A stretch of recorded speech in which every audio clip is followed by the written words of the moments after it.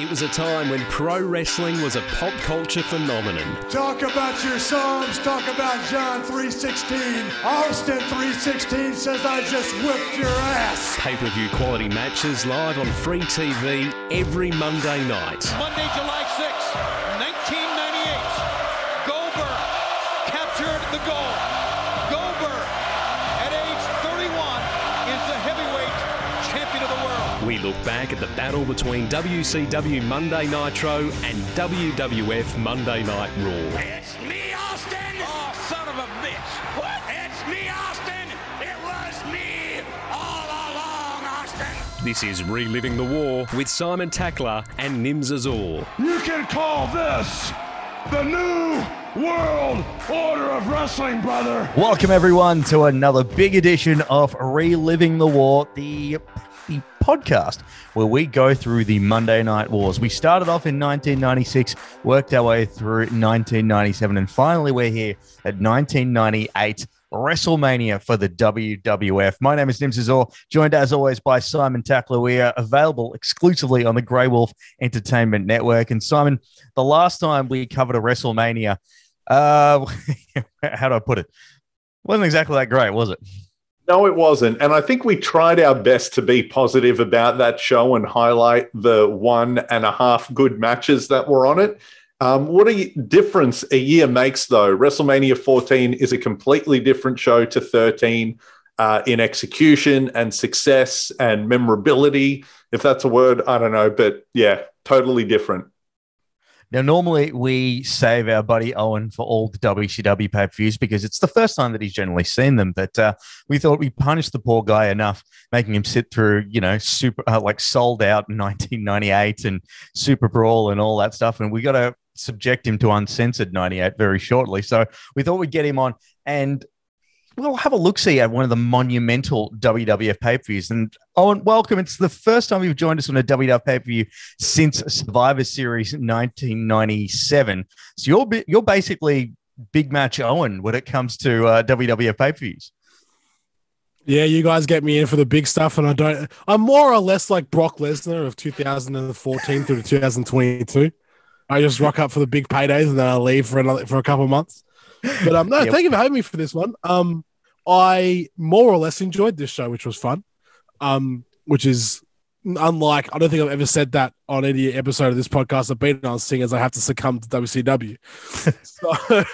But no, it's good to be here. It was it's really weird seeing how different the production was between WCW and WWF. Like, just the stark contrast was mind-blowing to me, especially like big pay-per-views, because I've done a Starrcade and I've done the WCW Bash big the Beach, war. Yeah, but like I tell you what, they really do just bring out all the stops for WrestleMania, don't they?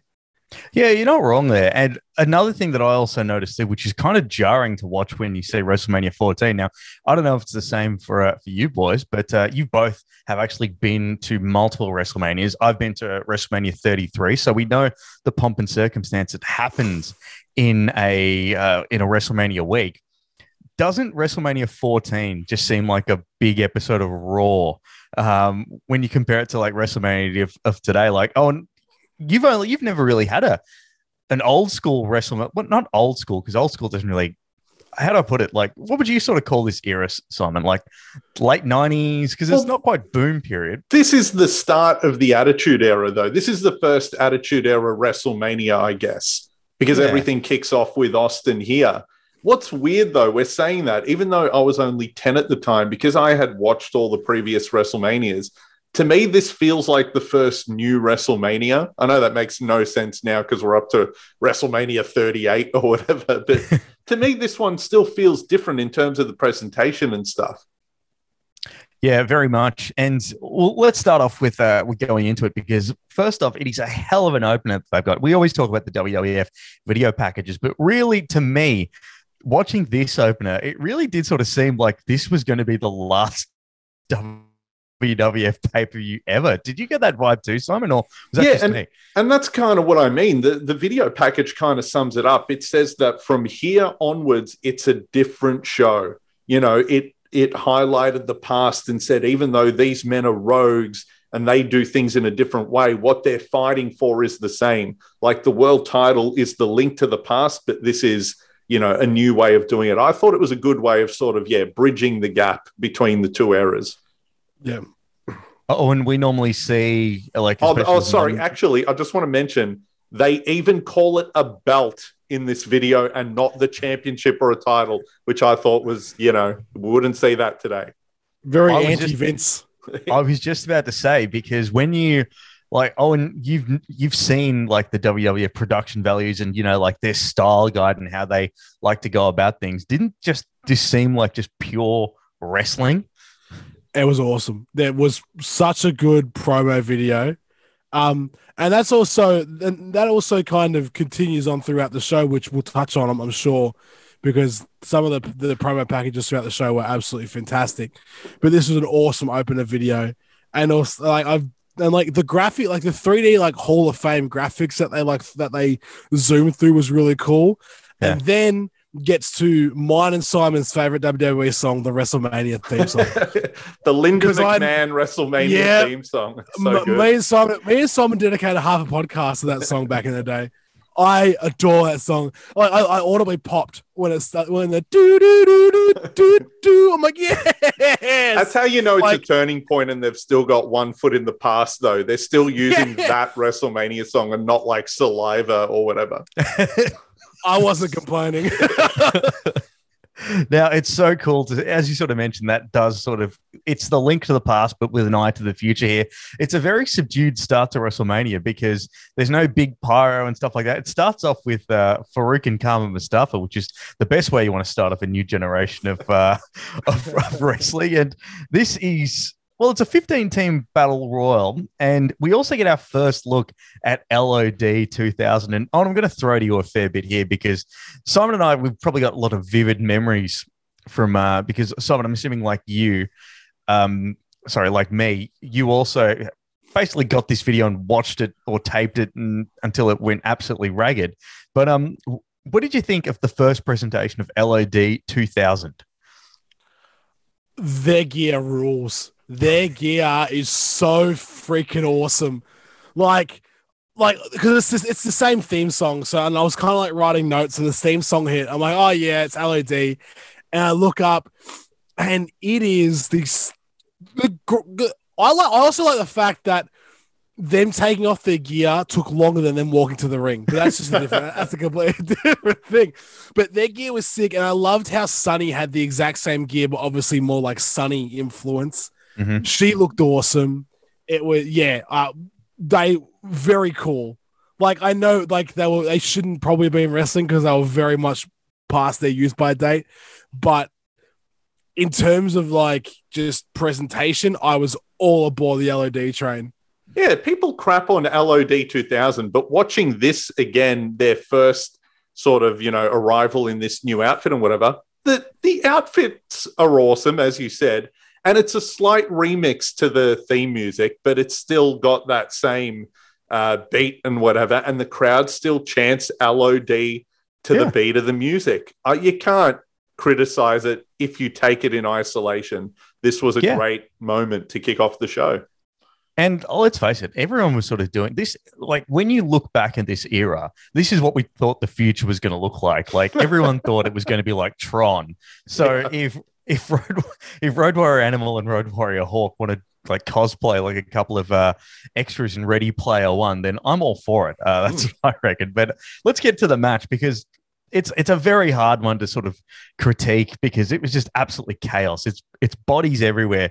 We talk about how sometimes the Royal Rumble gets too clustered and it's hard to keep track of what's going on. This was just essentially put all the ingredients into the tin and start stirring. I hate tag team battle royals. I don't understand the point of them because everyone does them different too. Sometimes it's if you're eliminated, you and your partner got to go. Sometimes it's like, no, your partner stays in. This one was if you're out, your partner's out. So there was a lot of screwing around where one guy wouldn't know his partner's eliminated and then has to awkwardly walk out halfway through a brawl. And yeah, it was a mess. But the ending... it gets down to the Godwins, the new Midnight Express, and the LOD, And it's all about the LOD this match. That was the whole point. The Godwins try and cheat with their slot bucket. The LOD are having none of it, and then they do a double clothesline. Like, no one can remember anything in the match aside from LOD rocking up and LOD winning. And also that, geez, Bart Gunn is still plaguing us on pay-per-view. We can't get rid of the Godwins and the Guns just yet, even though it's a new era. Soon. Surely it's soon. What did you think, Owen, when you saw the new Midnight Express? Because I'd love to get your take on Bart Gunn and Bob Holly. What were they called? Like, wasn't it like Bodacious Bob or Bodacious Bob? And it's not beautiful because it was beautiful Bobby Eden back in the day. They kind of updated it. It was like, Bodacious and I'm gonna have to look something. it up. Yeah. Seeing Hardcore Holly with hair confused the hell out of me. So I was like, I honestly, and because I kind of checked out of it because it was a tag team battle royal. And it's hard to keep track of too. I didn't really bother looking into it, so I didn't know who the hell they were. Okay, so I didn't actually Bombastic Bob and Bodacious. Oh my god! They should have used Shaggy as their entrance music. Mr. Bombastic. Although this is very on brand for WWF because like Mr. Bombastic came out in 1996, so 2 years later they're just like, hey, you know what? That's a good line. Let's use that. It's like how Sting became the Crow 4 years after. Yeah, exactly. It's wrestling. Yeah, so both Bob Holly and Bart Gunn are eliminated. LOD get the win, massive pop, and then we get back to the desk. It's funny too because like every time they throw back to the announcers, JR and King constantly are selling about how big this WrestleMania is, like the attendance, how big Boston's treating this thing. What I found interesting was the limited amount of countries that were watching compared to what watched now. I mean, it was just like Africa, UK, Canada, and North America. Like, and they're very appreciative of it too. Like, thanks to everyone watching in South Africa and all that sort of stuff too. So they said throughout Africa. So I'm just imagining a bunch of lions and giraffes watching from the Sahara. And like the giraffe is using his like ears as like the antenna and have to move him around to get a good signal.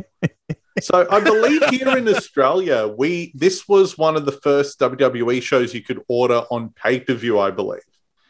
Would that be through Galaxy, though? I think so, because I remember being at my cousin's house and listening to this show on the blacked out preview screen. Mm-hmm. Remember when that you could shuffle through the channels you don't have and just get the audio? Yeah. And we kind of heard the finish to the last few matches. So yeah, I was devastated. But anyway, this is that era of it wasn't main event. I think it was like, wasn't it called like box office or something like that? Main attraction. That's the one. Yeah. But then Fox Sports got it, in the edited version a few days later or whatever. Yeah, so it was definitely a different time. But the thing that we've noticed, and it even happens to this day, like we get a little recap package of all the media appearances that WWF did during WrestleMania week, like DX and Austin on like, the morning shows, like with Regis. Austin and Regis is a hell of a combination there. But seeing like Flash Funk, aka Too Cold Scorpio, Sable, Mark Mero, and Jerry the King Lawler doing all this press, WWF does these fluff pieces like no one else. Yeah, like even to this day. I don't know why WCW never did them. Surely they were doing media appearances too, but it made the WWE feel big time, and that's the whole point of it. And also it's fun because you see the wrestlers in a weird context, but I love the contrast. Stone Cold Steve Austin is on Regis and Kathy Lee. Poor Flash Funk is on a public access show, which I thought was hilarious. Here's your schedule for the day, guys. You know what pops me? The fact that Too Cold Scorpio looks better now than he did back in 98. Yeah, it's crazy. And he probably wrestles better now than he did back in 98 as well. The guy's a machine. I was watching I think a few months ago we were watching whatever one had the Quebecers in it.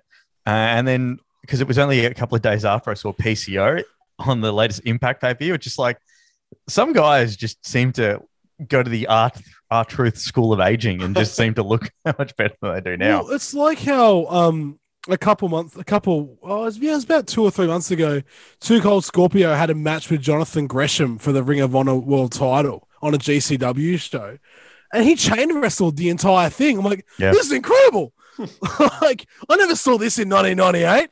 Yeah, it's crazy. It's absolutely crazy. But we'll get on to our next match, which is the light heavyweight championship. It is Taka Michinoku versus Aguila, aka Essa Rios. Now, I didn't realize that Essa Rios was 19 at this time. Like, these are some pretty young dudes. Yeah, they said he was one of the youngest wrestlers to ever perform on a WrestleMania, which is just, absolutely wild that they would throw him on the show. Taka's 24 as well. Yeah, Taka was really young as well. I got to say, this was kind of fun. And I want to make note of this here because I know people have different standards for wrestling shows now. Like, for example, we saw AEW Revolution recently, and that was 5 hours long, and every match was trying to be, the 7-star classic or whatever, and everyone's going balls to the wall. This show was more of the old school style where you're building the show. It's building throughout to the main events near the end. And this was kind of an interesting start. You had the Battle Royal to get the crowd into it with LOD, and then you had this kind of more of just a match. It's a short one, but it's a cruiserweight style match. So it's something different. It doesn't really have a story, but it adds to the card and gives you some variety. So, yeah, to me, this is kind of an important part of the show, even though it's not, the main event. It still helps. Now, I don't know if you noticed this. Maybe you wouldn't notice this one, Owen, but when the WWF went to those double feature replays, did you notice that sound effect that they use is the one that is on the lift in Duke Nukem 3D?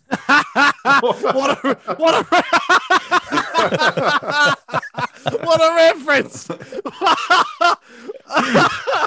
That'll do me, Gus. That is. Oh wow, hey! I'm going to say you've topped yourself, Nims. Out of all the Sonic and NWO's sold out references, you've topped. That is too deep. Even I didn't know that. He said it to Owen like he should know. Yeah. Dude, I sneakily played Duke Nukem and Planet of the Babes on PS1. I didn't play 3D, but that killed me. Yeah, if you ever get a chance, get in a lift in Duke Nukem 3D, and it's the double feature sound effect. But going back to the match, because I feel like I might have detracted slightly, the crowd did seem a little bit more subdued in this match. And it's definitely not on the level of a WCW cruiserweights, but the WWF have always had that sort of mantra of work smarter, not harder. And that being said, it was short, sharp, and concise. And I was actually really surprised to see that many Taka signs in the crowd. I forgot that, it's pretty easy to just miss the light heavyweight championship, but you forget that Taka Michinoku was given that belt for a reason. He was actually pretty popular for a very brief period, but still pretty popular. Do you reckon he was probably just lost in the shuffle, Simon? Yeah, I think we've seen the crowd react to him pretty favorably throughout these pay-per-views we've seen him on. And I remember as a kid, it's one of those things, I think to kids he connected because we had never really seen anything like that, especially in the WWE at the time. So he was kind of like a cult favorite, especially at the time. It was like, look at some of the moves he does. And even looking back, my God, Taka Michinoku could do some stuff. That running jump to the corner and then dive to the outside, which he hits in almost every match, is still amazing. And the Michinoku driver, obviously everyone and their grandma does it these days, but pretty cool move. And that running forward senton that he still does today at age 46 is bonkers. And the fact that he can, and again, we touched on Too Cold Scorpio just before, the fact that Taka Michinoku still regularly wrestles alongside Zack Sabre Jr. in New Japan Pro Wrestling, and he's faultless. He's still such a good wrestler. And yeah, as you said, he was 24, almost 25 in this match. He debuted 5 years prior as well. So he debuted in 1992. Jeez. So he's been around for quite a long time already over in Japan. But yeah, it was pretty cool seeing a really cool reaction. But at one stage, he pretty much saved Essa Rios' life It was on like the corkscrew tope that he did, and he just didn't rotate enough, and Tucker just like moved and snatched him out of midair, so he didn't land on his skull, which I thought was very impressive. But no, I really like this match. As you said, Simon, it was a really good. It was a good way to start build, because obviously, like the Battle Royal, tag team Battle Royal was just slop. But like this was like a good first step in building everything up to the main event. Yeah, you were absolutely spot on there, because the Battle Royal is, I reckon the Battle Royal was put there, as you sort of said, Simon. People are getting to their seats, things like that. They just want to see, something that's inoffensive that'll start off the show, that won't have a big, rather critical eye to it. It's a very slow burn towards the end. One funny line at the end, JR says after Taka Michinoku gets the win, and Aguila goes and lifts his arm. JR goes, "These fine young athletes will be seen for a long time to come." Yeah. Maybe not. Yeah. Maybe not there. But I'll tell you what, though, one of the dream matches from the era that I remember as a kid thinking would have been cool were the two, stalwarts of their divisions in each company. Imagine we got Taka Michinoku versus Rey Mysterio Jr. in 98. That would have been great. Yeah. Anyway. Would have been awesome. Now we'll probably have to settle it for, I don't know, seeing it at a WrestleCon or something. As we get to our next little segment, The Rock interviews. He gets interviewed by Jennifer Flowers. Now, for those that don't know, Jennifer Flowers, was she someone that was allegedly had an affair with President Bill Clinton? Well, I had to look it up because I knew she was involved with that. So she was someone who claimed that they had a relationship back in the day, like before he was president. He denied it anyway, and then there was like a deposition and a lawsuit, and they released some videotapes where he confirmed that he did. And anyway, she was involved, one of the many women at the time who Clinton was seemingly wrapped up with. So it's a Bill Clinton reference, not on a WCW show. Yeah. Both shows love some Bill Clinton. They loved their Clinton references, didn't they? Bill Clinton's basically the godfather at this, as in the Charles Wright sort of godfather, not the Al Pacino sort of one. But it's how do I put it? It's a very 1998 interview, isn't it? Oh, absolutely. And you know what? The Rock is 95% there now, though, because in this video, he's got the, classic Rock t-shirt. He's got the sunglasses. He's got the sideburns. People champ. Yeah, he calls himself the people's champ. He also says, I'm pretty sure this is the first time he says, if you smell what I'm cooking, which obviously would become if you smell what The Rock is cooking. He's so good in this little pre-tape. He's asked about what he would do if he was president and in all these different situations. He's talking about that how he would be the judge, jury, and executioner. And it's so great because he plays it off that he has to stop himself and he's thinks of something on the spot. And he says, 9 times out of 10, I'd be a hung jury if you smell what I'm cooking. And he looks over at the camera and it's like, okay, we're off to the races with The Rock. And at one point he said it was like, oh, that'd be orally wrong. And looked at her and then was like, oh, I mean, morally wrong. I'm like, nice. Talking about the interns in the White House. It's so good. I think it's real good. I think it's also one of the first times that he also says lay the smackdown as well. Possibly, but yeah, you're right. This is like the origin promo of the Rock that we know and love. And what a great showcase for him to just have an extra segment on WrestleMania to say this is one of our future stars. And it's funny too, because you could have put I'm sure that the whole attraction was oh, they've got Jennifer Flowers on WrestleMania, but they literally couldn't have had any. They could have put anyone. They could have put a sack of potatoes there interviewing The Rock, and The Rock would just outshine them 20 times out of 10. That's how good he was. Do you reckon we restart the? I mean, you got 8 minutes, or do you want to? I reckon we can get through the match. All right, cool. Yeah. Let's go.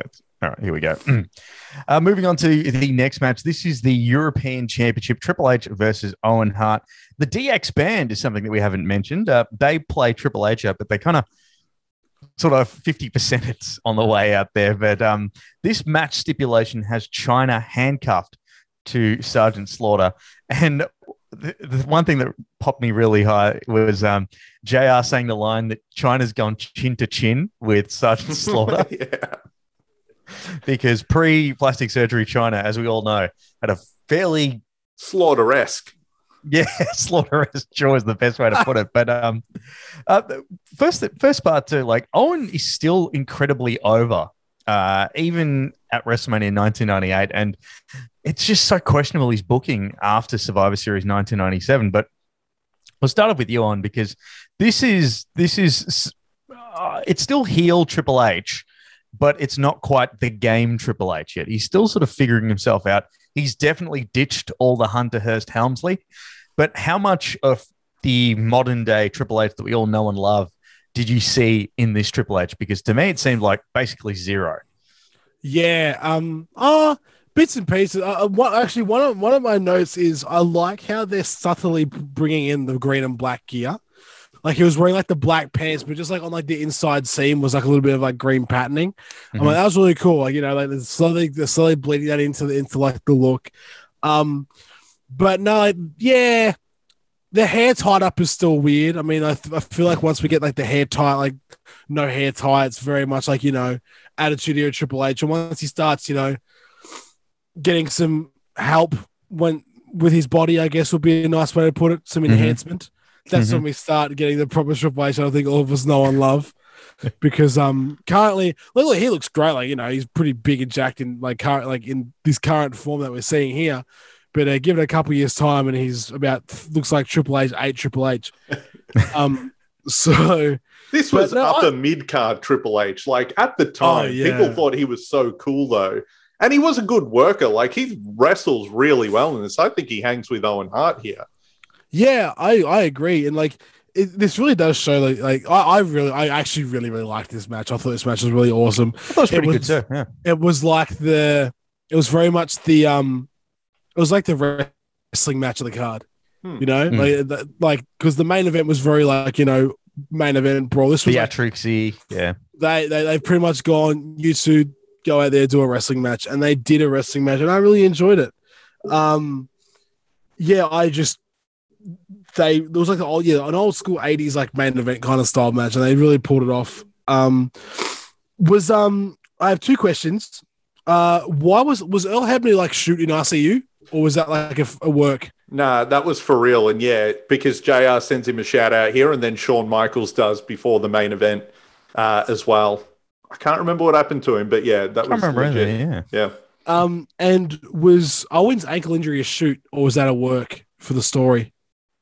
That I don't know, but it's been a part of the story since the Royal Rumble.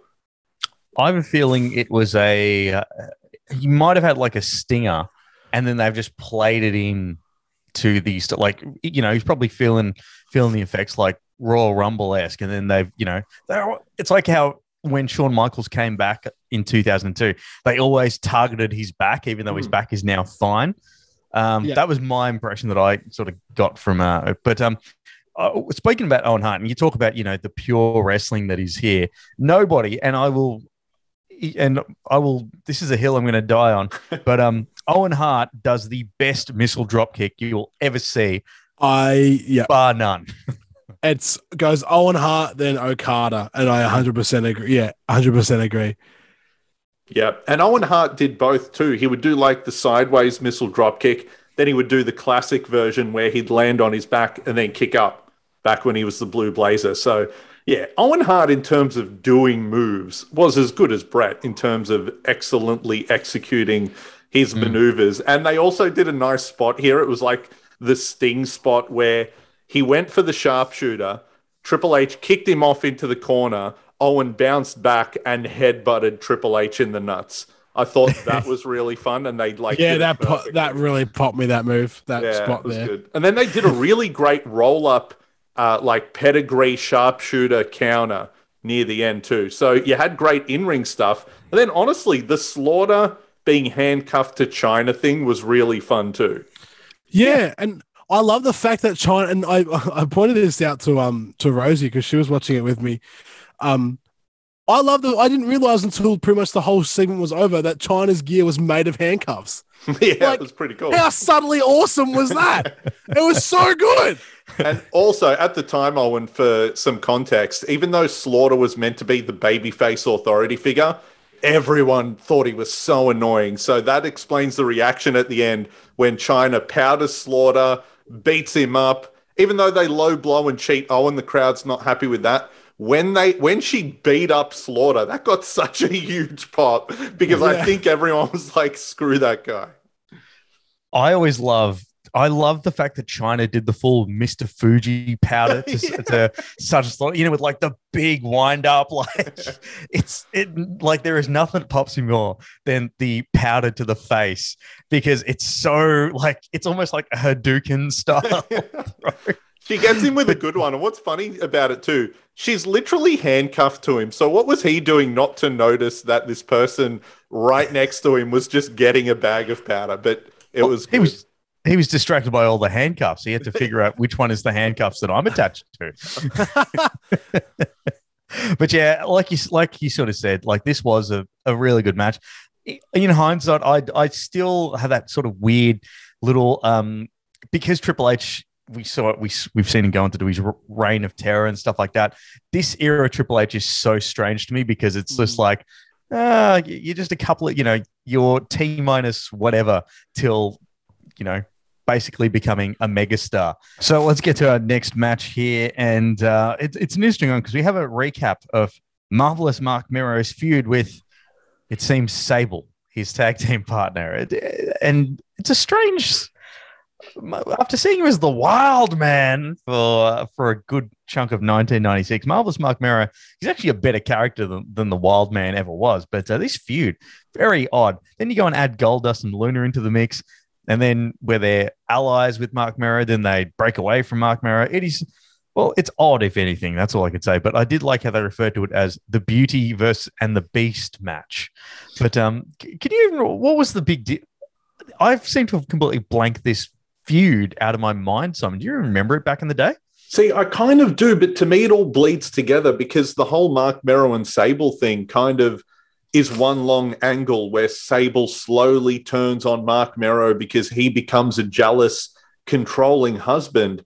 But I will say, and give them credit, the video package did a great job because it had a Michael Cole voiceover where he explained in detail what the storyline was, what Mark Mero's issues were, and how lovely and beautiful and smart and talented and giving Sable is. So I'm guessing Vince McMahon or Russo wrote the script, but I thought it was kind of cool.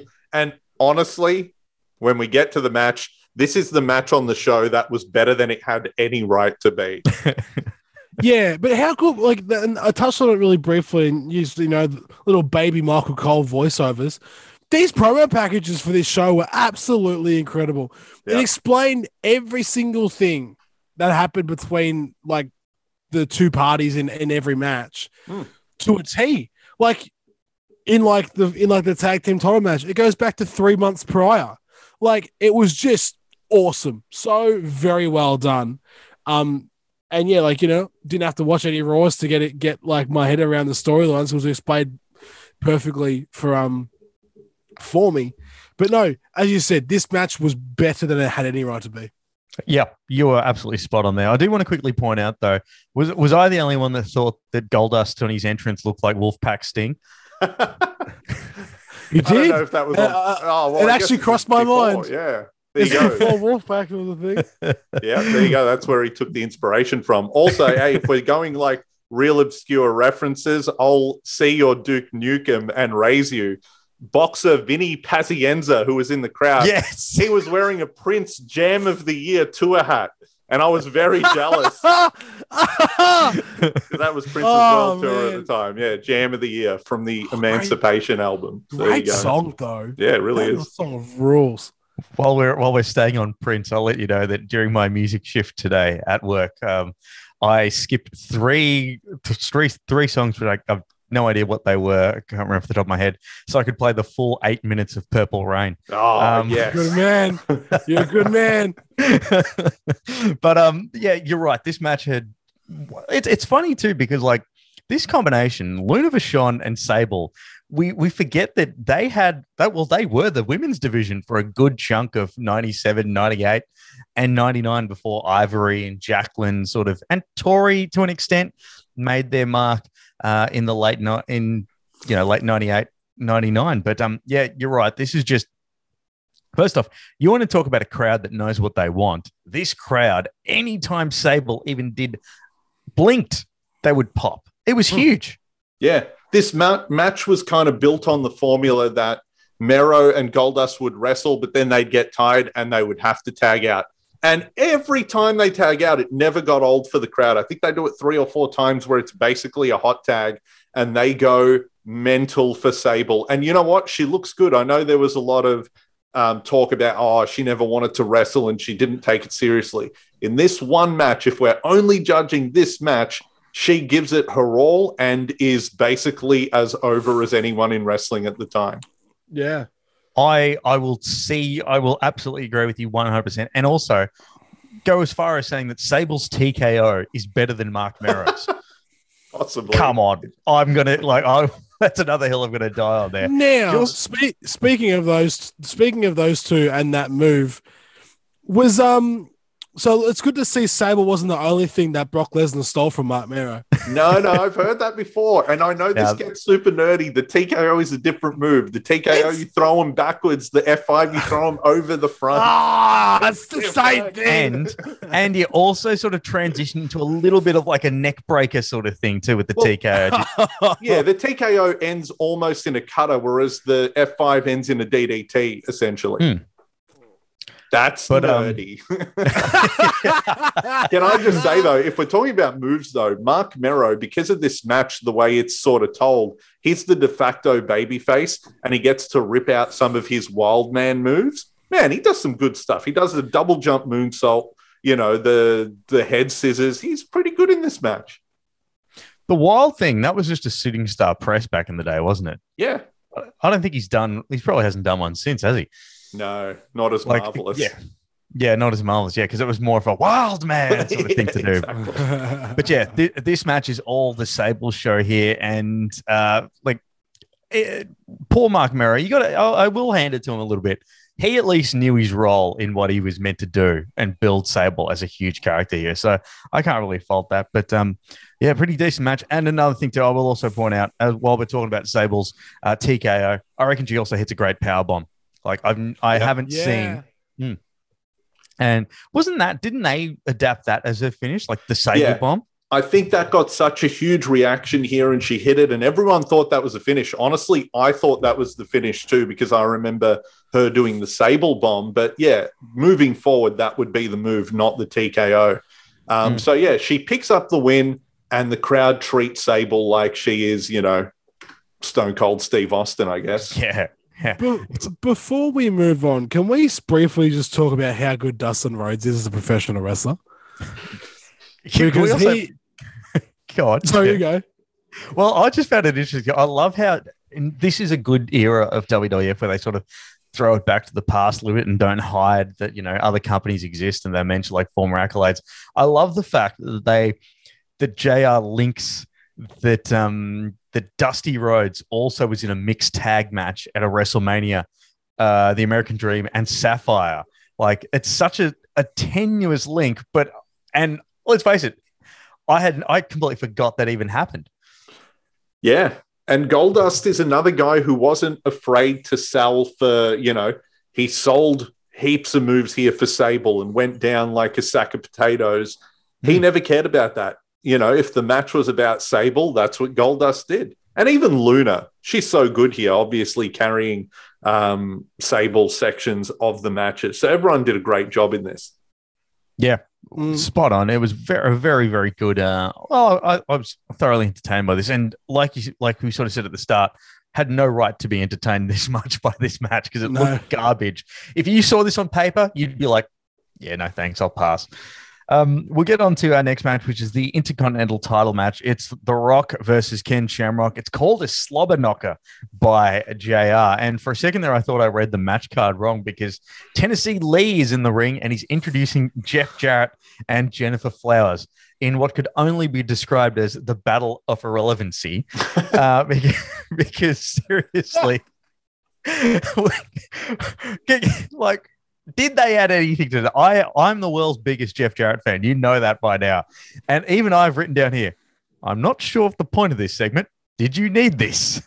I actually thought I was crazy because I thought I knew the whole card of this show, like back to front. And then when Jeff Jarrett's music hit, I thought, have I had an edited version all these years? But yeah, no, it was just a very pointless ring introduction. Very, very odd. Very odd there. Go on. Did you guys notice in the entrances the two nerdy white guys singing the Nation of Domination theme song is the most hilariously 90s thing I've seen in my life? The guys in the crowd. That's because they didn't have the nerdy white guys rapping the song anymore. Yeah, PG-13 coming out. PG-13, yeah. They had to buy tickets to the show now, I guess. Speaking of, one of my favorite things is there's like a great reaction gif where it's got like Farouk doing the Black Power fist in the middle of the ring, and then it pans to a crowd shot of a nerdy kid that looks like Macaulay Culkin in Home Alone with Coke bottle glasses, also doing it back to Farouk, wearing like a by any means necessary t-shirt. It's so strange. But yeah, look, looking back at this match, like The Rock does come out with the Nation of Domination minus Farouk. And first off, before we even get to the match, can we just say how incredibly dangerous 98, 99 Rock is with a chair? Oof, oh my God. Jesus. Jeez Louise. Oh my Jesus. Like, hey, talk about swing for the fit. That's Barry Bonds style swinging and smacking. Like, that's how bad those chair shots are. And that's peak testosterone Barry Bonds as well. But Ken Shamrock, go on. I was going to say, we saw in one of their previous matches highlights from Raw where The Rock hit Shamrock with the chair, and I think we made note of it. We're like, no, this isn't the chair shot. This one we saw here was the chair shot when poor Shamrock is on his knees and The Rock absolutely creams him. I don't know what The Rock was trying to do with the steel chair in this era, but between Shamrock and Mick Foley, The Rock is, absolutely the king, home run king of chair shots in this era. He swiped Shamrock's face clean off of his head. Like, that was all face, that chair shot in the package. Well, the thing is, too, like, even in the match, all of The Rock's chair shots in this era, if you did that in a public street, you'd be arrested. Yeah, we're going to get to that because the one in the match I forgot about. So we'll have to go into that. But The Rock, I do want to say on his entrance, though, he still had the Nation music, and the crowd figured out that you could chant "Rocky sucks" to the beat of the music, almost like LOD. And that's something I forgot from this era, but it was really cool. Man, they hated him so much. Yeah, they hated The Rock so much. They are all into Ken Shamrock. He's all out in a bag of chips. And you forget about that because he just disappeared from the WWF. Like, there was never a big send-off. It was just like, did he get injured and just never came back? I think he had some issues with reliability and stuff, so they just chose to not extend his contract, and then he wanted to go to the UFC and make more money, and he did. He had a few more big fights and, the last big feud with Tito Ortiz, so it worked out for him. But, yeah, it's kind of a shame because he had a couple of years left, I reckon. That could have been good. That were wasted away in a fairground in Nashville with no one watching, unfortunately. It was still quite good, though. The weird sideburns era, Ken Shamrock of 2002. Very odd. Dad Rock, I believe they called him, because he looked very much like someone's old man has just decided to take on Kimbo Slice in a backyard. Going back to the match, the People's Elbow is still in its beta phase. I've got it written down here because he still hasn't quite nailed it to be the big crowd loving thing that we all know and love. But I got to say, this Rock, you were absolutely right though, Simon. Like, The Rock is at 95% full force. Like, he's nailed everything. And when you think of the turnaround, like this time last year, what was he doing? Was he taking on? Who did he take on at WrestleMania 13?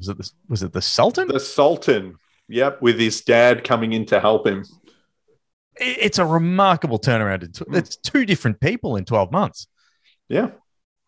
We mentioned The Rock's infamous chair shot. He takes out Shamrock. I'm talking, if Shamrock was a Lego character, that head would be flying to the fences. But the cool thing is, and I guess it's, you don't want to condone chair shots to the head, but showing how much of a badass Shamrock is, he kicks out of the chair shot. He kicks out of a chair shot swung to the face. Like, he's not even aiming for the head. He hits him front on. like a frying pan in a cartoon. And this was interesting. I remembered this match being longer. I think I had this one and the Royal Rumble one mixed around. They're both good. This one is less of a match and more of just a long angle. And it's all really entertaining because I forgot how quick it wraps up because Ken Shamrock is Superman. He kicks out of that chair shot to the face and then just puts the Rock in the ankle lock like a minute later, and the crowd just goes wild for it. You know, I think they did the right thing. They didn't have to have a long match here. And that's why I've written it, what a weirdly quick match and also what a weird finish because of that.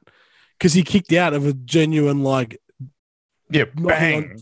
knocking on death's door. Yeah. And then getting straight to the ankle lock. But no, this match was really cool. I enjoyed it. My main note of this match is I love nothing more in wrestling than The Rock running the ropes. I don't know why, but the way The Rock runs the ropes is my favorite thing in professional wrestling. He's got strides like a gazelle.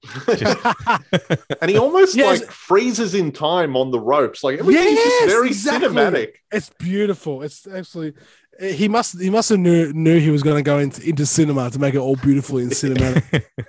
Also, interesting stat here from JR that I've never thought about. He mentions that The Rock was the youngest Intercontinental Champion of all time. Then he would become the youngest World Champion of all time. So The Rock was just like the man for these few years. Yeah, very much so.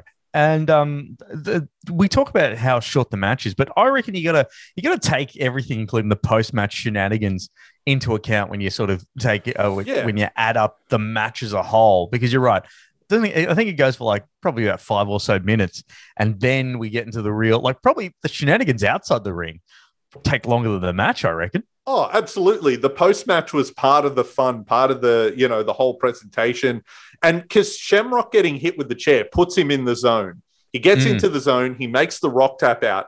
Then the Nation come in and he beats them all up. He even hits Mark Henry with a belly-to-belly. And the crowd It's an awkward-looking belly-to-belly. Yeah, but still, he gets him. He gets him for the most part. He gets it, yeah. Yeah, and it's just, a lot of fun. Farouk came out, continuing that storyline where the Farouk Rock in is street clothes. Farouk in very baggy jeans. He looks very almost scarier in jeans than his wrestling outfit. He looks like the stereotypical, like you know how at every high school there was always that really super jack dad. Yeah. He looks like he looks like the Big Tiny in the movie Next Friday. And that's it. He came out to help his son who was in a fight, but he decided not to help him because, you got to learn your own lessons, son. And the Rock's selling of the ankle lock is absolutely hilarious too. It's great, especially with the bleeding as well. And and then we get the post match. Shamrock running after the Rock on the stretcher is just fantastic. Well, we got to talk about that because this was like a screwy finish, and I thought it was genius. Though it added to it. So Ken Shamrock has gone so far into the zone, he won't let go of the ankle lock. He beats up like a bunch of refs and fake agents. Anyway, and then he puts on the ankle lock again, so the referees reverse the decision. Because they've done that, the Rock is stretched out like a cartoon. He's just flopped over the stretcher. They're wheeling him out. And Shamrock running 100 miles to beat up the Rock on the stretcher is just great. And he tips him over and it's good. The Rock, who's ragdolling as well too, he's got the characteristics of Gumby as he's thrown into the DX band sort of era stage bit. And Shamrock in 98-99 was just one of the biggest stars, to the point where we even mentioned it when we're talking about DX in your house. He was actually seen as a legitimate threat for the title. Yeah, and what's great about it too, even though they did a screwy finish, and I know sometimes that can turn a crowd off, it didn't here. At the end of the beatdown, when he raises the championship, the crowd is chanting Shamrock's name. So, taken as a whole, great segment. Very much so. We'll then get to our next segment, which is a WWF Attitude commercial. Now, this is basically the same one that we saw debut in Survivor Series, minus Bret Hart, of course. And then we go back to... It's funny because they haven't quite reached the Super Bowl levels of Attitude, because at first the WWF Attitude is how would you put it? We're just like, oh, we're gritty, we're real. Like there's no there's shades of grey, not black and white.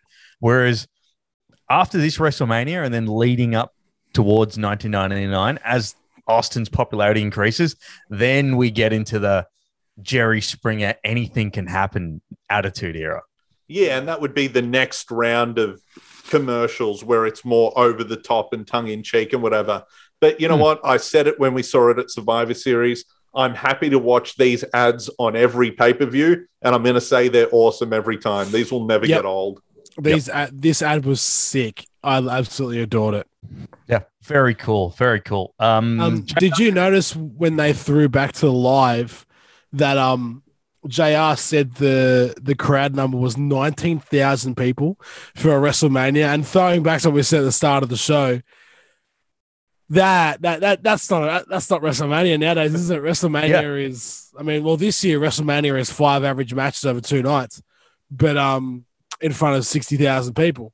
Yeah, but yeah, it's so weird that WrestleMania was just at TD Garden, which is where they do Raw.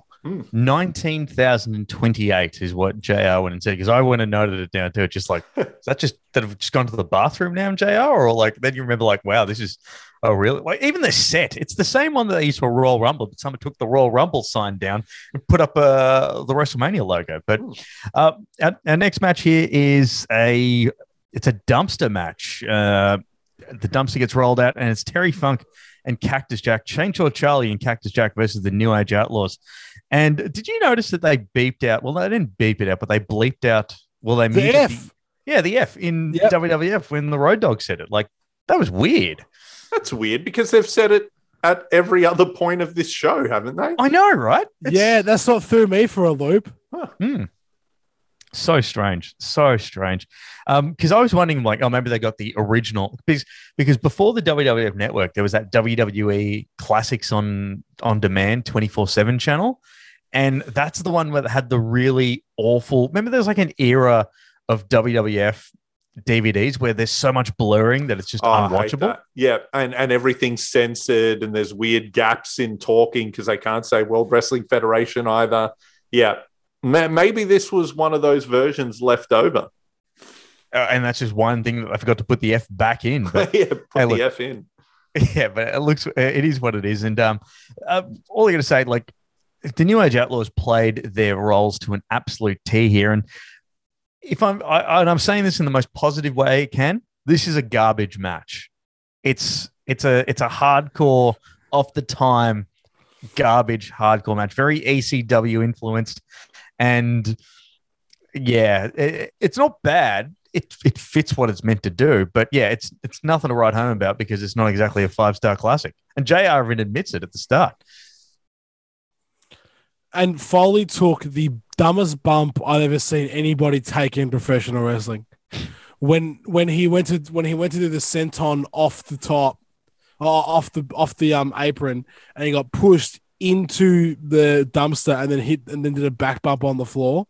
It was the grossest thing I've ever seen. Yeah, this match was pretty average. Apart from all the stupid bumps that all the guys took, that was about it. Yeah, I think for variety's sake, it was good to have on the card because I think that's why I look back at this pay-per-view fondly because it has a little bit of everything. Not everything's perfect, but you get, a wrestling match, you get a fun over-the-top brawl, you get the mixed tag match, you get cruiserweights, you get a battle royal, and then you get this, whatever this is. And yeah, well, I don't love these kind of matches, but yeah, there was some big fun bumps in it. Well, all I was thinking while I was watching it was just like, it just took me to I sort of flashed forward to WrestleMania X7 and WrestleMania 18 with those hardcore matches because it that's how long it took them to sort of perfect. Hey, if we're going to put a hardcore match in, this is how we make it good. So because I'm pretty sure this would be the first hardcore match at a WrestleMania, wouldn't it? Well, I was thinking that too, but you know what? The Chicago street fight from WrestleMania 13, we kind of have to give that one credit, even though nobody else does. And to be honest, that one's a better match, and that had Ahmed Johnson in it. So, Yeah, but I'll argue that the Chicago street fight is a street fight. This is like, if we're going, this is the precursor to the 20, because all the better WrestleMania hardcore matches are for the hardcore championship. It's in its own division. Oh, true, I guess. the street fight, you could argue, is like it's a wrestling match. Like it's still in that wrestling sort of division, whereas this is. Well, this goes Peter. backstage. You're right. It goes backstage. You know what? The backstage bit, though, where Terry Funk drives a forklift to forklift them into a dumpster and close That it. was hilarious. That's kind of cool. That's like, weird, underrated WrestleMania moment. And it also explains why every single backstage arena in every WWF game since WWF SmackDown in 2000 has a forklift there. But another thing I've written down here too is like unprotected chair shots in 1998 are really tough to watch in this day and age, isn't it?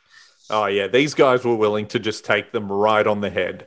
And like JR said, he got his sayings mixed up, but he said Cactus and Terry Funk are tougher than government mules. And, he was right. We'll move on to our next match after. Oh, yes.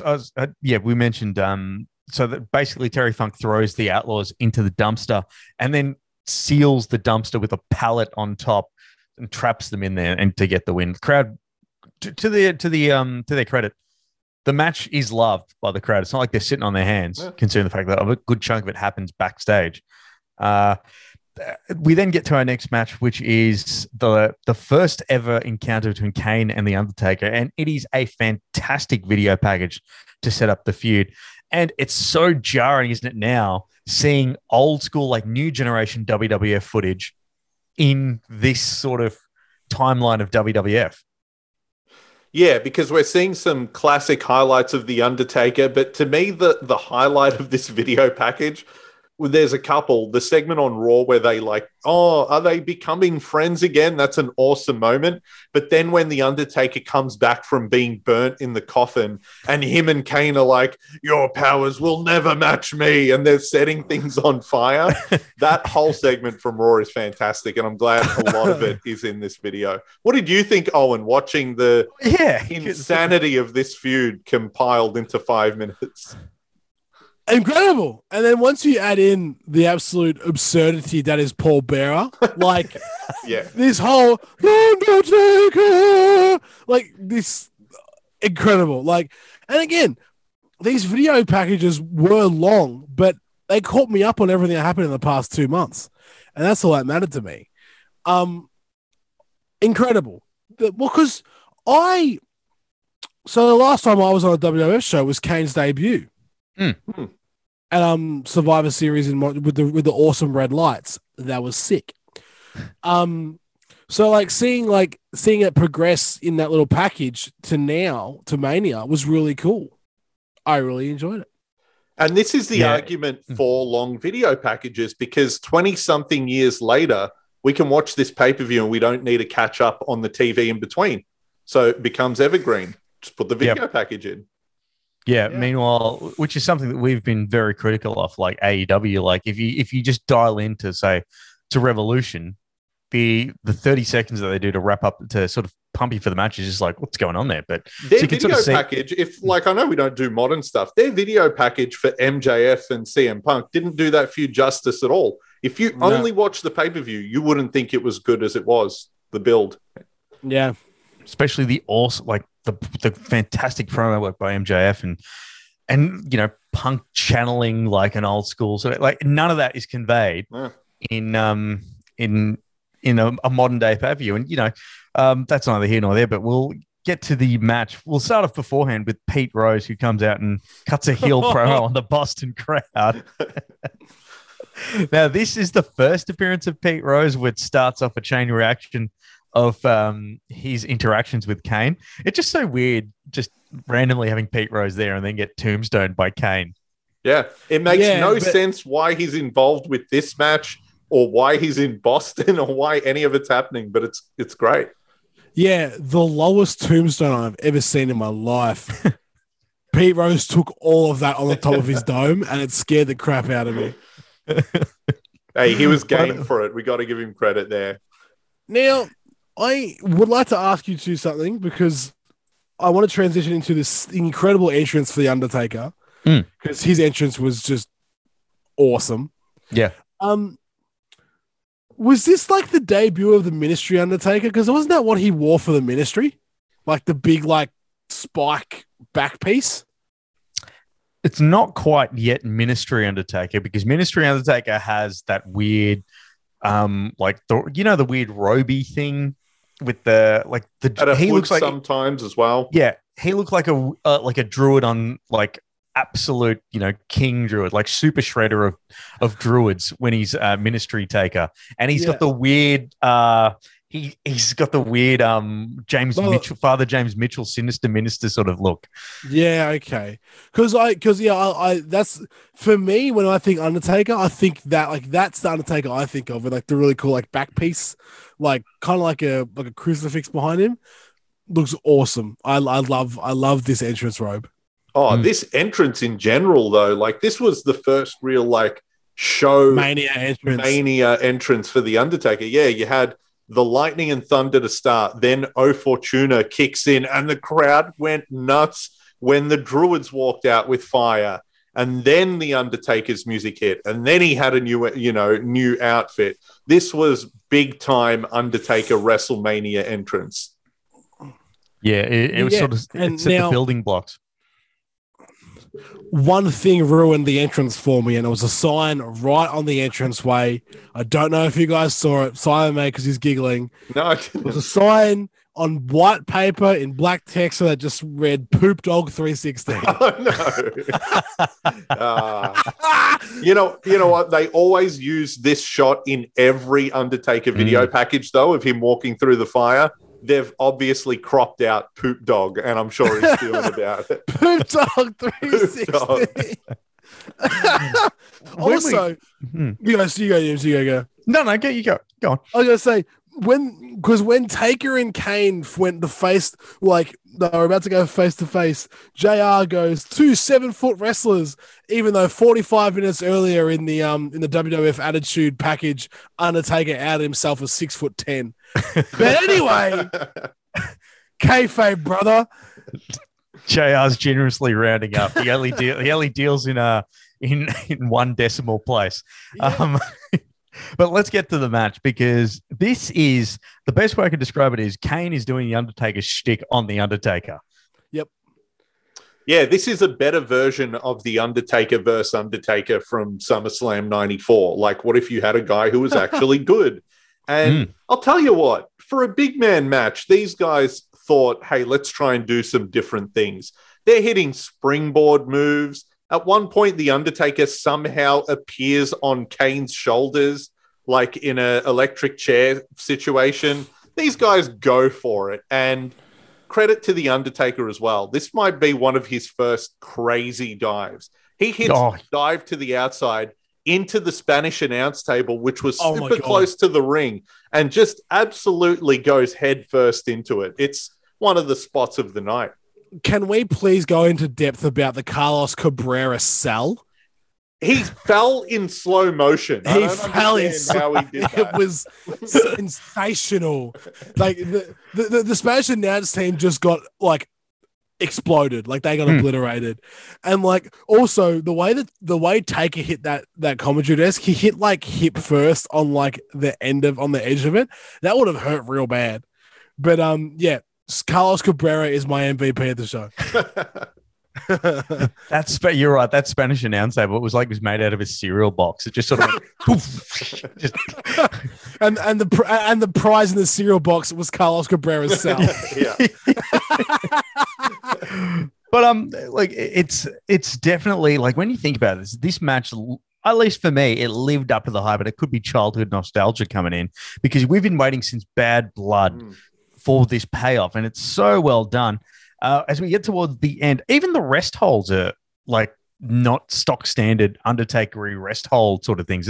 It all makes sense. It's methodical, and 3 tombstones to put Kane away.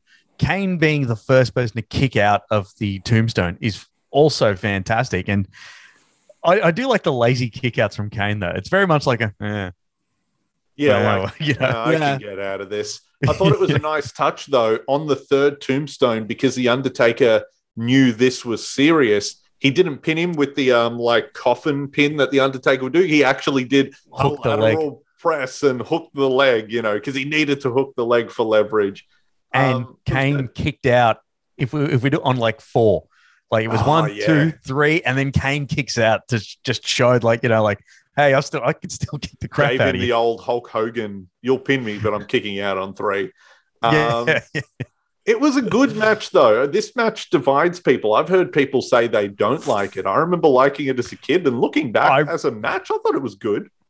As someone who, this was the first time I've seen this match. Yeah.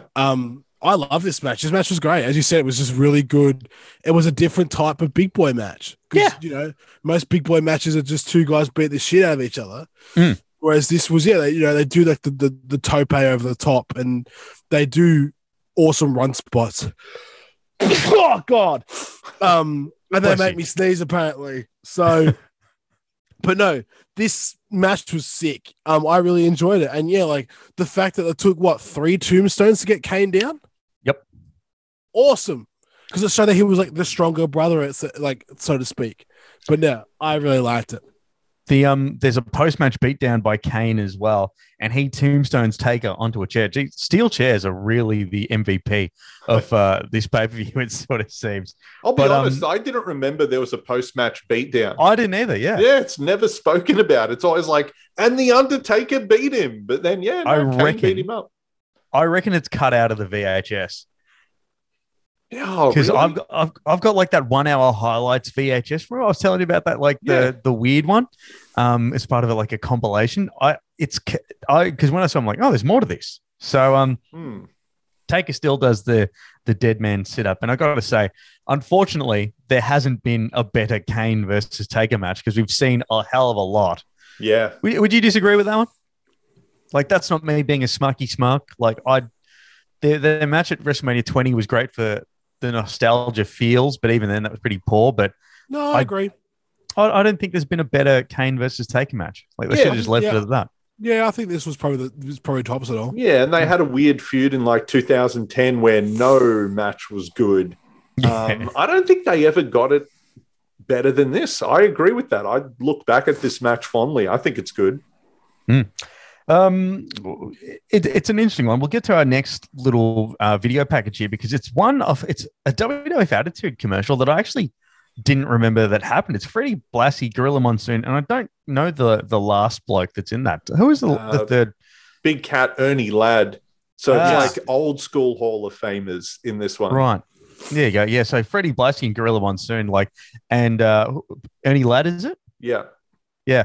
They're basically just putting over the current talent, just saying how good they are. And it's an interesting take on the WWF Attitude ad that we've seen, pretty much spammed for the past couple of pay-per-views. I love it because, again, it's like passing the torch to this new era where I forget who says it near the end. It's like, they used to cheer for me when I was in the ring.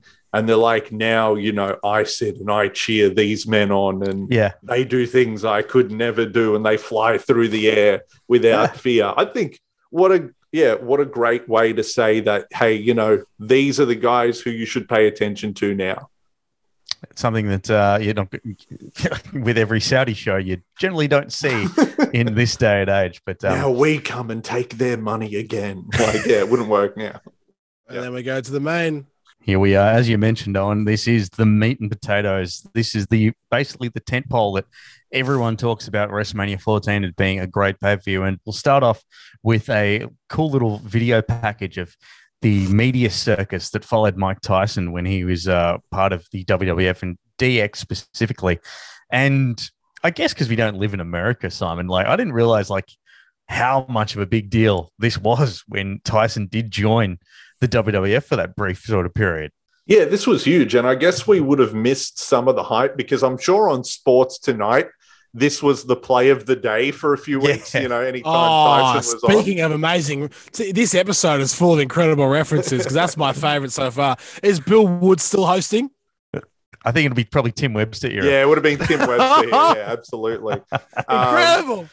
So, yeah, and I think it was huge because this kind of turned the tide for the WWE. They were getting a serious look. It was like, oh, my God, look at Mike Tyson. And Tyson wasn't just showing up. He was showing up on a few episodes. He had the great showdown with Austin, which is just amazing TV, that segment where, Austin and Tyson go at it. You've got JR screaming. You've got Vince screaming, you've ruined it, damn it, to Austin. Yeah. And then a great twist was Mike Tyson joining DX.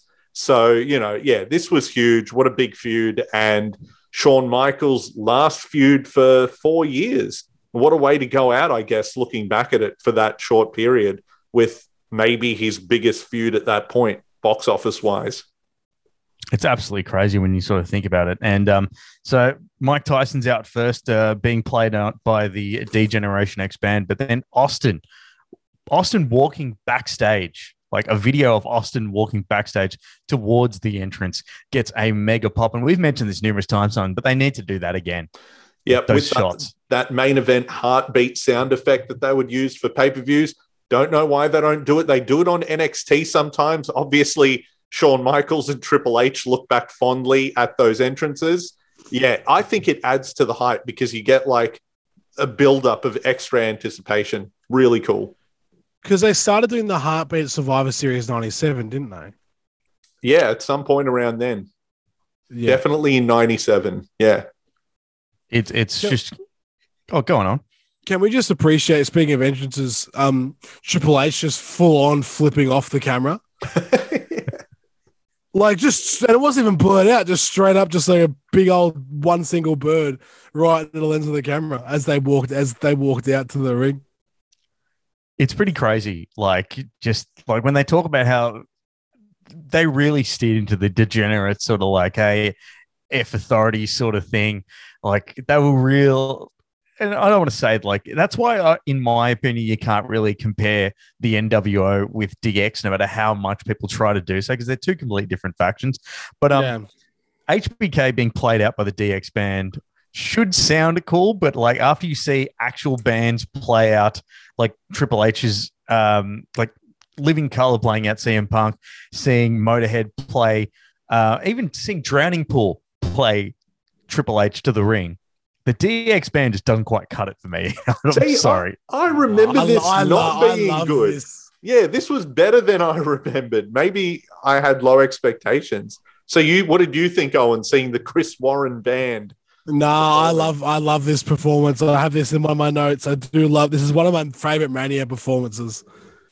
I've always loved this. I've always loved this entrance, this live entrance. I think it's sick. And Shawn Michaels is so into it. I think he's a mix of excited and angry at the situation, but he is so jacked up during this entrance. He goes up to the band, he's giving them high fives, but he has a look on his face like, I can't believe this is all happening, and now he does have jobber face on. It's great, but it's a weird one because he looks into it and really annoyed all at once. Yeah.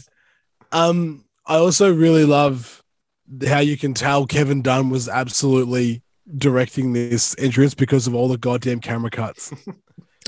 There was so much. The DX entrance is it would flash between like live footage of the entrance and then Chris Warren band and then the usual vignette and then it was epileptic.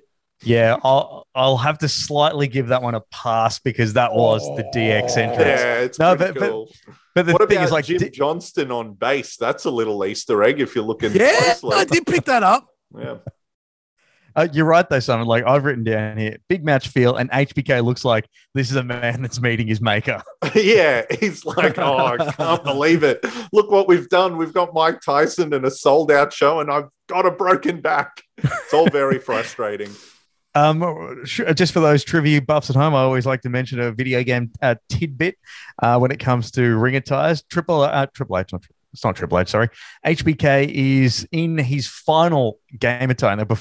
Every single appearance he's had in a video game post 1999, he's been wearing this attire. In WrestleMania 2000, this is what he's wearing. In SmackDown 2, that's what he's wearing. In No Mercy, he has it as a separate attire, but yeah, this is the primary. This is what Shawn Michaels looks like when it comes to video games. It's funny when you think about it. Like there could be people that have bought a SmackDown game in this era when it came out that have never seen Shawn Michaels wrestle live. Yeah, absolutely, because he was retired by that point, and that's the outfit they know. But what a great outfit. That red with the DX logos on all the hearts and his hair braided. Like, yeah, this is the Shawn Michaels from the video games, and it's pretty cool. Very awesome. There is a really funny spot, and kind of cool too, where HBK gets pantsed and yeah, does a whole running spot with his ass out. He even takes a backdrop onto Triple H. Literally. I thought that was fantastic. It's funny too because Shawn Michaels' ass makes a great appearance in great matches at WrestleMania. If we go back to the ladder match at WrestleMania 10, there's a bit where Razor Ramon and full cheeks are out on top of the ladder. He has a very perky tuchus. He does. Some might call it the greatest of all time. It's a grace to ring. Until Kenny Omega bears his ass at like an all out. Literally. He's got that over him. But yeah. Actually, no. I'm fairly certain Omega's bared cheek in a DDT match before. Okay, there you go. I'll have to go through the history books. Well, it's definitely something that's been passed on by the greats because Ric Flair would do it, then Shawn Michaels would do it. So maybe Omega's paying tribute to them. Yeah. So the age-old debate of Shawn v. Brett is decided on. Have we ever seen Brett's ass? Well, I don't think we have. There you go. He wore the singlet connected to the tights. You could never see it. What were you hiding, Brett? What were you hiding? It was a washboard. There was nothing there. But going back to the match, there's just a basic hinge for Brett.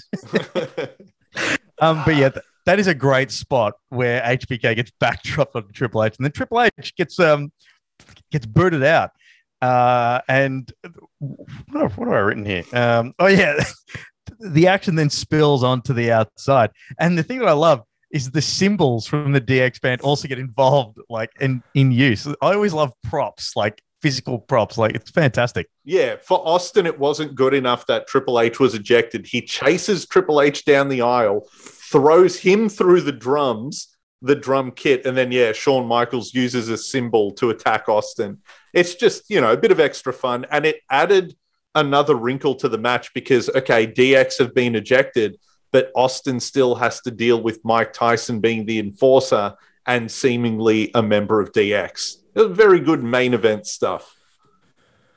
So good. Also, we touched on how HBK is incredibly injured here. He's basically like tied together Bruce Reed style with just sellotape and staples. But he's bumping like a madman. He's just ragdolling left, right, and center here. But it's crazy. And they even spill out into the outside in the timekeepers area. This match is just going all out. There's a bit that I've made note of here.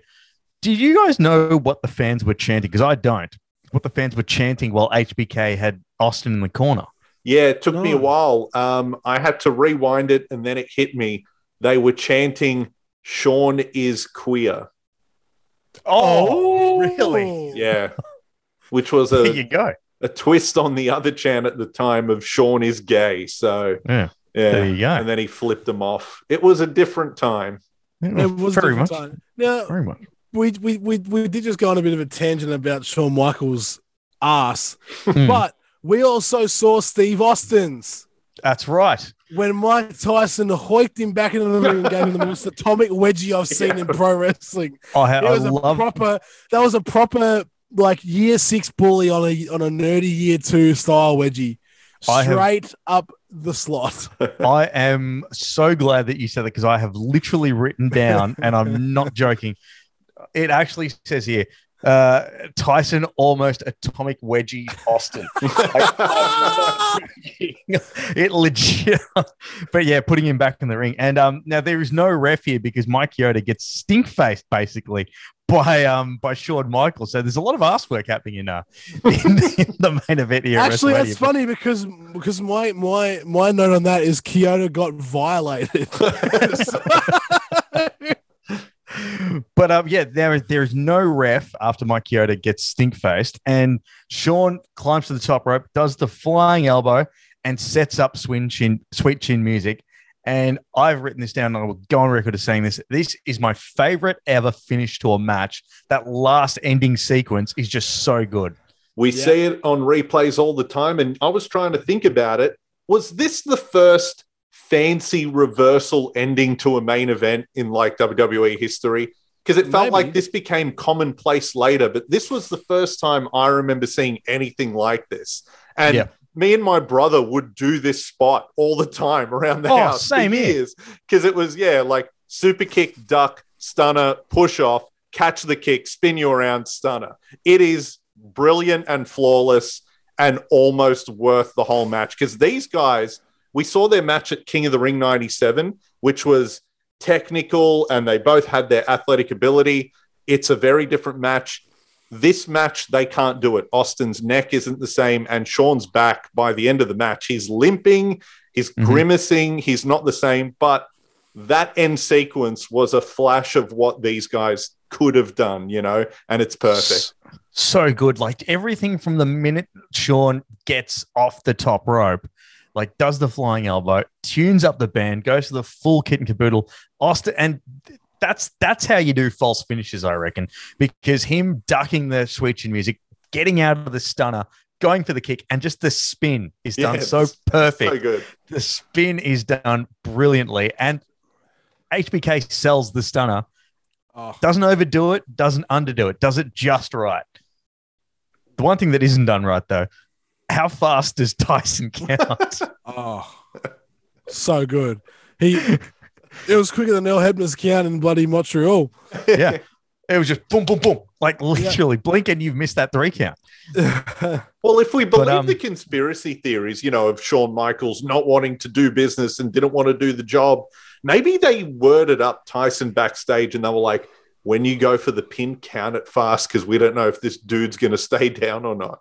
Maybe. I lean towards knowing how Mike Tyson acted with a live mic around, like, saying cold stone and referring to Shawn Michaels as heartbreak. I want to say him calling him heartbreak is kind of cool, and I think we should have kept that. Why does no one call him heartbreak? It's kind of cool. But I just reckon that, after all those repeated blows to the head from Mike Tyson, maybe the fact that he actually was able to string 3 consecutive taps on the canvas is something that we should not take too much for granted. But yeah, the crowd goes absolutely wild. Austin wins. We all know that fun fact. He's the last man to hold the Winged Eagle belt, officially basically kicking off the Attitude Era. And there's even a mega pop. I love the little bit at the end where Tyson and HBK has the little altercation. HBK sells that punch to the face like he's just been shot. It's fantastic. Oh, it's a great WrestleMania moment. Shawn Michaels is devastated that Mike Tyson, isn't really a member of DX.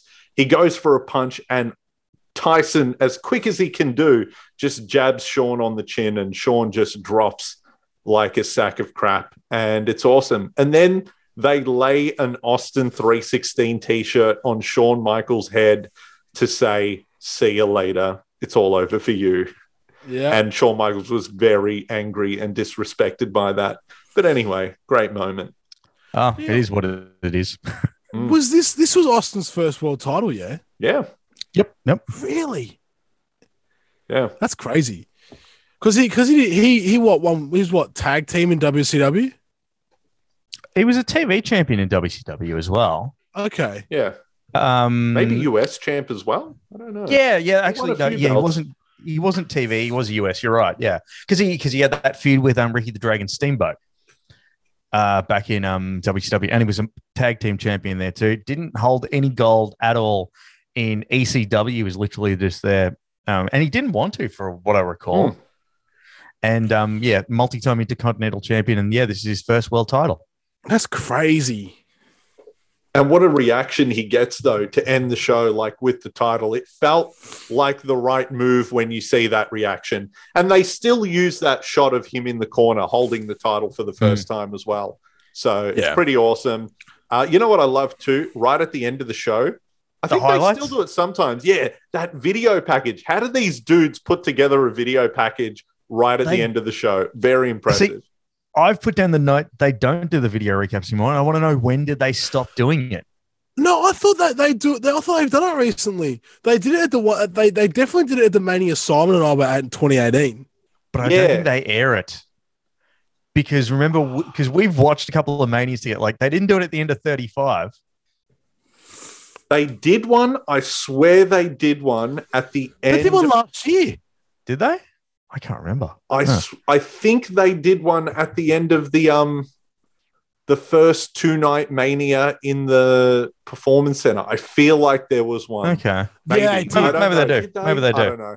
But no, Maybe they do. it's not all the time though. It's definitely not Yeah. every year. But But they used to do it all the time. Yeah. All the time. And because I still remember the best one, and I know you had a dig at Saliva before, but WrestleMania X8, when they did to Saliva's Superstar, like, that was the best video package I've ever seen. And you're right. How they turn it over so quickly Amazing. is crazy. Or the X7 one, which uses My Way again.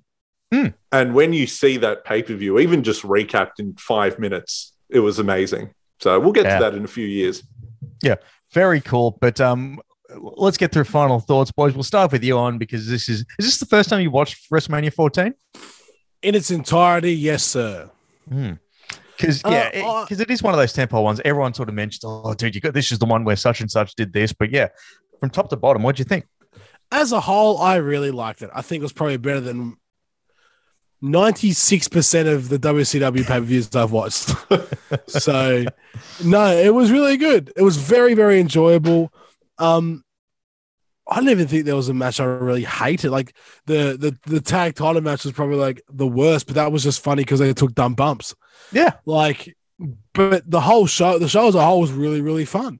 Like, the IC title match, even though JR did call it the European title, was awesome. Like, just a quick little big boy fight. Kane and Taker was incredible. The mixed tag was, as we said, way better than it had any right to be. I really enjoyed this whole show. It was really, really cool. It was good to finally watch it start to finish. Yeah, quite a cool little sort of segment there. Simon, did it live up to the hype that it did from when you were a kid? Yeah, well, I thought I was crazy because I remember a few months ago, and you've said it a couple of times on the show, that you didn't think much of this WrestleMania. And then I was like, no, this one's good, isn't it? And then I was interested to watch it back. And you know what? It lived up to the hype. To me, this is a show where, like, the whole is greater than the sum of its parts. There isn't a match that's necessarily a 5-star classic, but as a whole, it all works. No match is bad. Everything's entertaining. It all builds. Everything kind of pays off, and it's fun. It's less than 3 hours long. Like, it's a fun couple of hours of wrestling. I still liked it. I actually think on rewatching it, I'm going to have to renege on my comments, because you're right. Watching it as a complete match, because the thing is, and I think the thing that ruins it, well, in hindsight, is that there are better Mania matches. But when you look at it for what it is at the time, you can't compare this to WrestleMania X7. You can't compare it to WrestleMania 2000 even in California. Like, this, with pretty much without this Mania, you don't get those other ones. Yeah. And also, as a whole, I'd argue it's a strong Mania because nothing's bad. I know nothing's amazing, but nothing's bad. And we haven't had a WrestleMania with nothing bad on it for a very long time. And that's, a product of them being so long and a different type of show now. So of the 3-hour era, this is a strong WrestleMania, I think. Yep, very much so. But let's go through our MVP. Who do you reckon is the most valuable player for that one? We'll start with you, Owen. I reckon it's a tough one. It is a tough one because everyone was quite strong. I would probably go with. I would honestly probably say it's hard to do. Probably Undertaker. It's not bad. Yeah, I reckon Undertaker. I mean, I think also as a whole, because it was the end of the feud, and he did a really good job at like ending the feud as well. Yeah.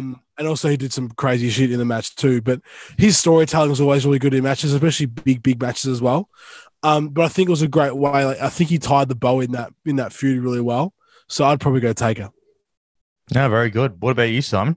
Oh, this one is a tricky one. Because it is it's a hard one. Strong on this. You know what? Jim Ross's commentary, I thought, on the show was really good. And especially in the main event, obviously his call at the end and Austin, and all of that kind of stuff is really good. So maybe Jim Ross. It's too obvious to say Mike Tyson because he sold the pay-per-view. That doesn't really matter. Yeah, I don't know. I'm going to go JR.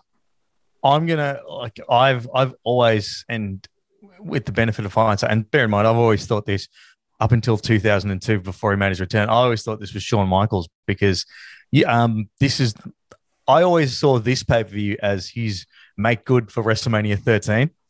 Yeah, true, because he's not there. Actually, you know what? This is his last match of this era, so we're probably not going to review a match of his again on the show. We've called him the MVP of virtually every WWE show he's on. Why not? Let's give it to Shawn Michaels one more time. Because seriously, he looks like he's dying at the end of the match. And he does. I would like to change my vote from Undertaker. Still a valid one, though. To Sable. Sable kills it.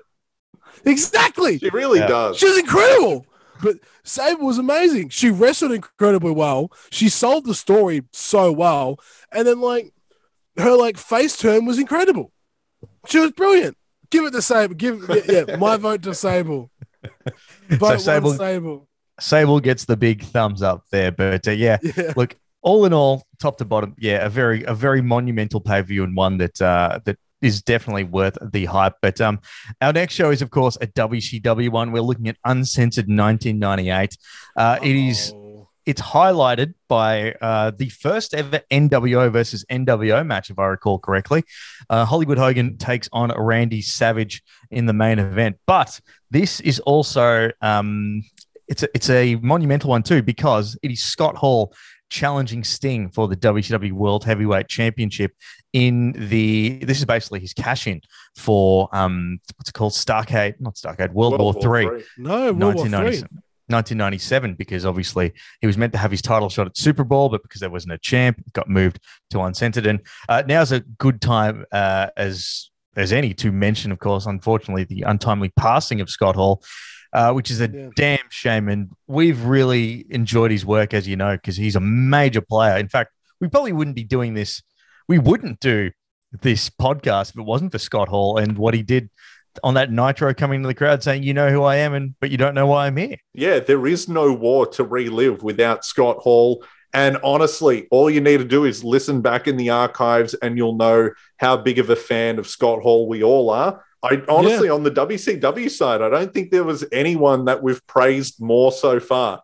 Every single pay-per-view, he pretty much steals the show, whether it's a match or a segment. One of the absolute best of all time. I think I said to you guys in our group chat, I want to actually genuinely thank you guys for having me on the show to watch WCW stuff. A, because I haven't watched it before, but B, to show how good he was as a tag team wrestler. Mm-hmm. Because I would never have seen it otherwise, unless I really, sought it out. But him as a tag wrestler was amazing. Razor Ramon and Scott Hall's always been one of my favorite wrestlers. One of my very few wrestling figures I have is a Razor Ramon WrestleMania 10 figure. Yeah. So not, people say, celebrity deaths shouldn't really upset you, but this one kind of really did hurt a little bit. So yeah, I do. Yeah, the amount of times I've watched, the ladder match with him and Shawn and his match Survivor Series 93 against Bret Hart? Royal Rumble 93. Yeah, Royal Rumble and King of the Ring 93. Those matches just so good. He was incredible singles wrestler, and his character, he was just the coolest dude ever, man. There was no one ever cooler than Scott Hall. And incredibly selfless as well, too. You could argue that, we talk about X-Pac and Six and what he does. There is no Six without that match against, in fact, that's why they called him the 1-2-3 kid, because he beat Razor Ramon. And then there's a story going around on Twitter at the moment that how in a very rare New Japan Pro Wrestling tour that Scott Hall did in 2001, he did the same. Sorry, 2002, he did the same match with Hiroshi Tanahashi when he was a young lion, and that's what kind of just excelled Tanahashi to where he is today. So yeah, pretty amazing person and wrestler. Yeah, and the one benefit is that of Scott Hall's passing is, like he's been clean for close to a decade. Like this is a very tragic death, but it could have been incredibly more tragic. Like he's since 2013, since he cleaned up his act, like he's sort of been living his life to the full. Like, and DDP and what he's done with Jake the Snake and Scott Hall, it can't be understated. But yes, we look forward to watching Uncensored 1998 because at least that's one silver lining. We always know that a Scott Hall match, especially against Sting for the World Championship, we all know the spoiler alert. He doesn't win it, but it's going to be a damn entertaining match. Yeah, we know he's going to pull out. He's probably going to pull out the best of Sting we've seen so far on this show. So I'm looking forward to it. It's going to be fun. Yeah, Scott Hall was the man. And I think it'll be appropriate on that WCW show to go more in depth of some of our favorite matches we've seen of his so far. Yeah, I agree. Very much so. But before we leave, though, I do want to mention one of my favorite Scott Hall tropes that he ever does. And that is where he does an armbar and he'll lock it in and then start smacking the head of the person because he plays that cocky heel so well that no one else could do it like him. And it was kind of cool to see the little tributes on Raw, like Damien Priest giving a mega Razor's Edge, Kevin Owens opening up with a hey yo. Like it was just cool to see, and he'll be tragically missed. That's the great thing about Scott Hall. All of his signature moves were signature moves because he added personality to them. You mentioned an armbar, just like his abdominal stretch, where he'd have the guy in it and he'd really wrench and like do facial expressions. They're not moves that you should remember, And he would start slap like playing drums on their stomach and slapping their guts and stuff. Like just doing dumb shit. It's so cool. Well, think about it. We're talking about an armbar and an abdominal stretch. This is a guy who got a toothpick over. That's what he could do. Give him something simple and he'll make it the and the coolest thing in Jerry the world. curl. And look, I 100% did that when I had longer hair. So, But Vale to Scott Hall. And yes, we will go through some of our favorite Scott Hall matches on our next edition of Reliving the War. Owen, it has been an absolute pleasure to have you on board for a great WrestleMania and actually have you leaving this show going, man, I can't believe they made me watch a good one. And I look forward to having the wind sucked out of me next week. On paper, that WCW card looks pretty good, but we'll see what happens. I might have to eat my words. Yeah. Remember, the tagline for it is "Rules are for fools." But yeah, that wraps up another edition of Reliving the War. Go and check the archives if you want to catch up on everything from King of the Ring 1996 / Bash of the Beach 96 up until WrestleMania 14 and beyond. But we will see you next time for another big edition of Reliving the War.